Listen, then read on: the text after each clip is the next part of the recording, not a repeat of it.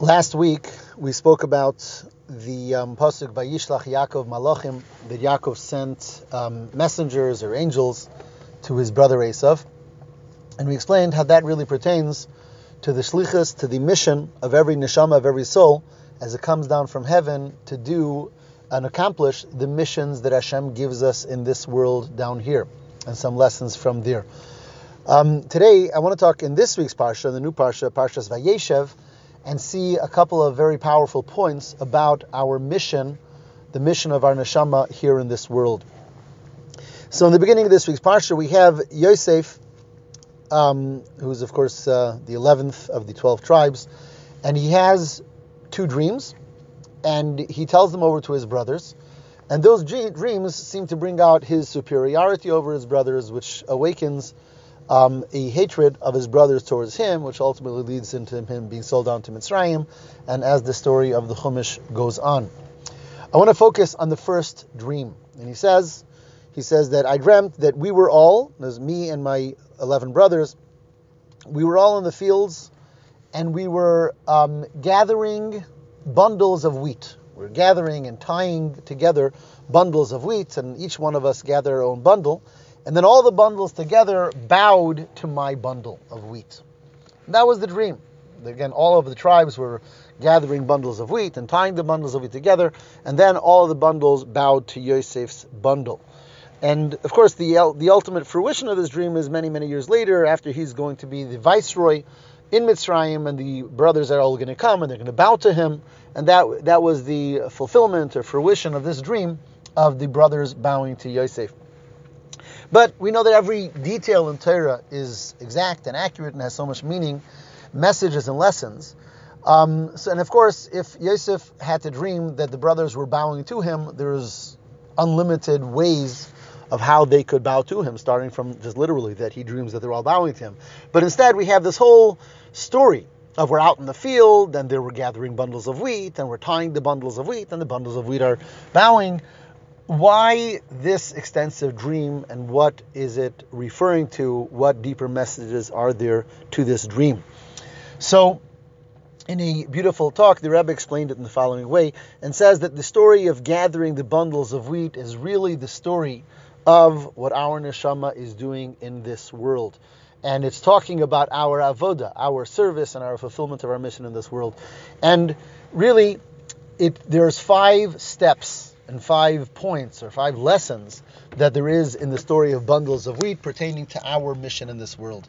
So here we go. Number 1. The first thing is that they're gathering. They're gathering together and making a bundle. Whenever you're gathering and making a bundle, what that means is you have many different parts, in this case many different stalks, and you're bringing all of the many different together and making one bundle out of them. And that's the first part, or the first lesson for our avodah in this world. We know that ultimately the truth of this world is the oneness of Hashem. There's one Hashem who creates everything, and everything is merely an expression of Him. However, even though there is only one Hashem, as we say, Hashem Echad, nevertheless, the way things seem in this world is the ultimate of plurality. One doesn't see the oneness of Hashem. There seems to be so many different types of things and different types of people and different types of creations. So when we look at this world, we see a world of many, of multitudes, of plurality. And our avodah is to reveal how all of that is connected to the oneness of Hashem.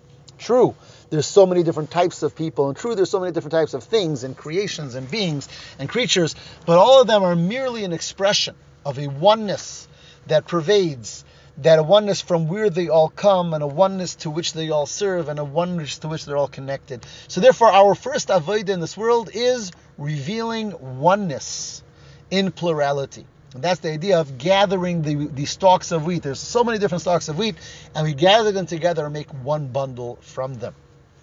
Point 2 is that they were doing this out in the fields. And what that means in our own avodah is one can find the oneness of Hashem in their own personal life, in their own home, in their own Torah mitzvahs that they do. Going out to the field represents not only revealing the oneness of Hashem in our own home and in our own selves and in our own families, but to be willing and able to go out and reveal that in the world around us as well, in people that are, so to speak, out in the fields, in situations and circumstances that are not part of our own home and our own personal experience, to be able to go out and reveal that oneness outside in the field as well. So that would be number 2.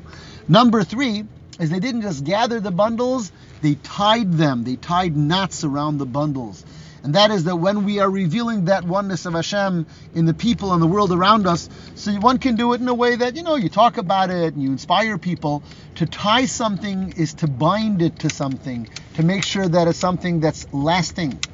When we affect another person, or when we affect a situation and bring it closer to Hashem and reveal the godliness within it, it's not enough just to affect it in this general type of way that's a momentary type of thing, but to make sure that we're tying it as a knot, as we're connecting a person in a way that he's strong, he or she becomes strongly connected and bound in their connection to Hashem, so that they're not easily they don't waver from that connection at all. So that's number 3. Number 4 is to see that everything is like tevua, that which grows, like those wheat which grows.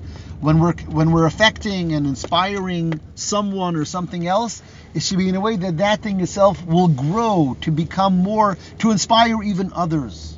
One really only knows that they affected someone or something properly if that in turn turns around and continues to affect others, grows. And that's the idea why what's used here is something that grows, like the wheat which grows, because our effect on this world has to be in a way that the world and the people that we affect, they in turn grow and they become effectors of others as well. And finally, after all the bundles were tied up, all the bundles turned around and they bowed to Yosef's bundle. And what does that mean? Is the concept of a tzaddik. Yosef, although all the tribes were great people, nevertheless the greatest tzaddik amongst them was Yosef. And a Yid has to know that it's not enough that I do my avodah and I do the right thing, but it has to be in a way that it is focused on, and it is facing, and it is following the directives of the tzaddik who teaches, and the tzaddik who inspires, and the tzaddik who connects, and the tzaddik who Hashem sends into this world in order to inspire and direct us all, so that yes, we're all doing our job of bundles, but all surrounding and all bowing, so to speak, to the tzaddik's bundle, the one who directs, inspires, and guides, and connects all of our avodah to Hashem by following their directives and teachings. So these are 5 messages about our shlichus in this world. Again, very quickly. Number 1, that we're involved in gathering the plurality, the multitudes, to the oneness of Hashem. We go out to the fields to do it. We tie them tight, and we make them grow, and it's all with the direction of the tzaddik who teaches us how to do so. Have a wonderful Shabbos.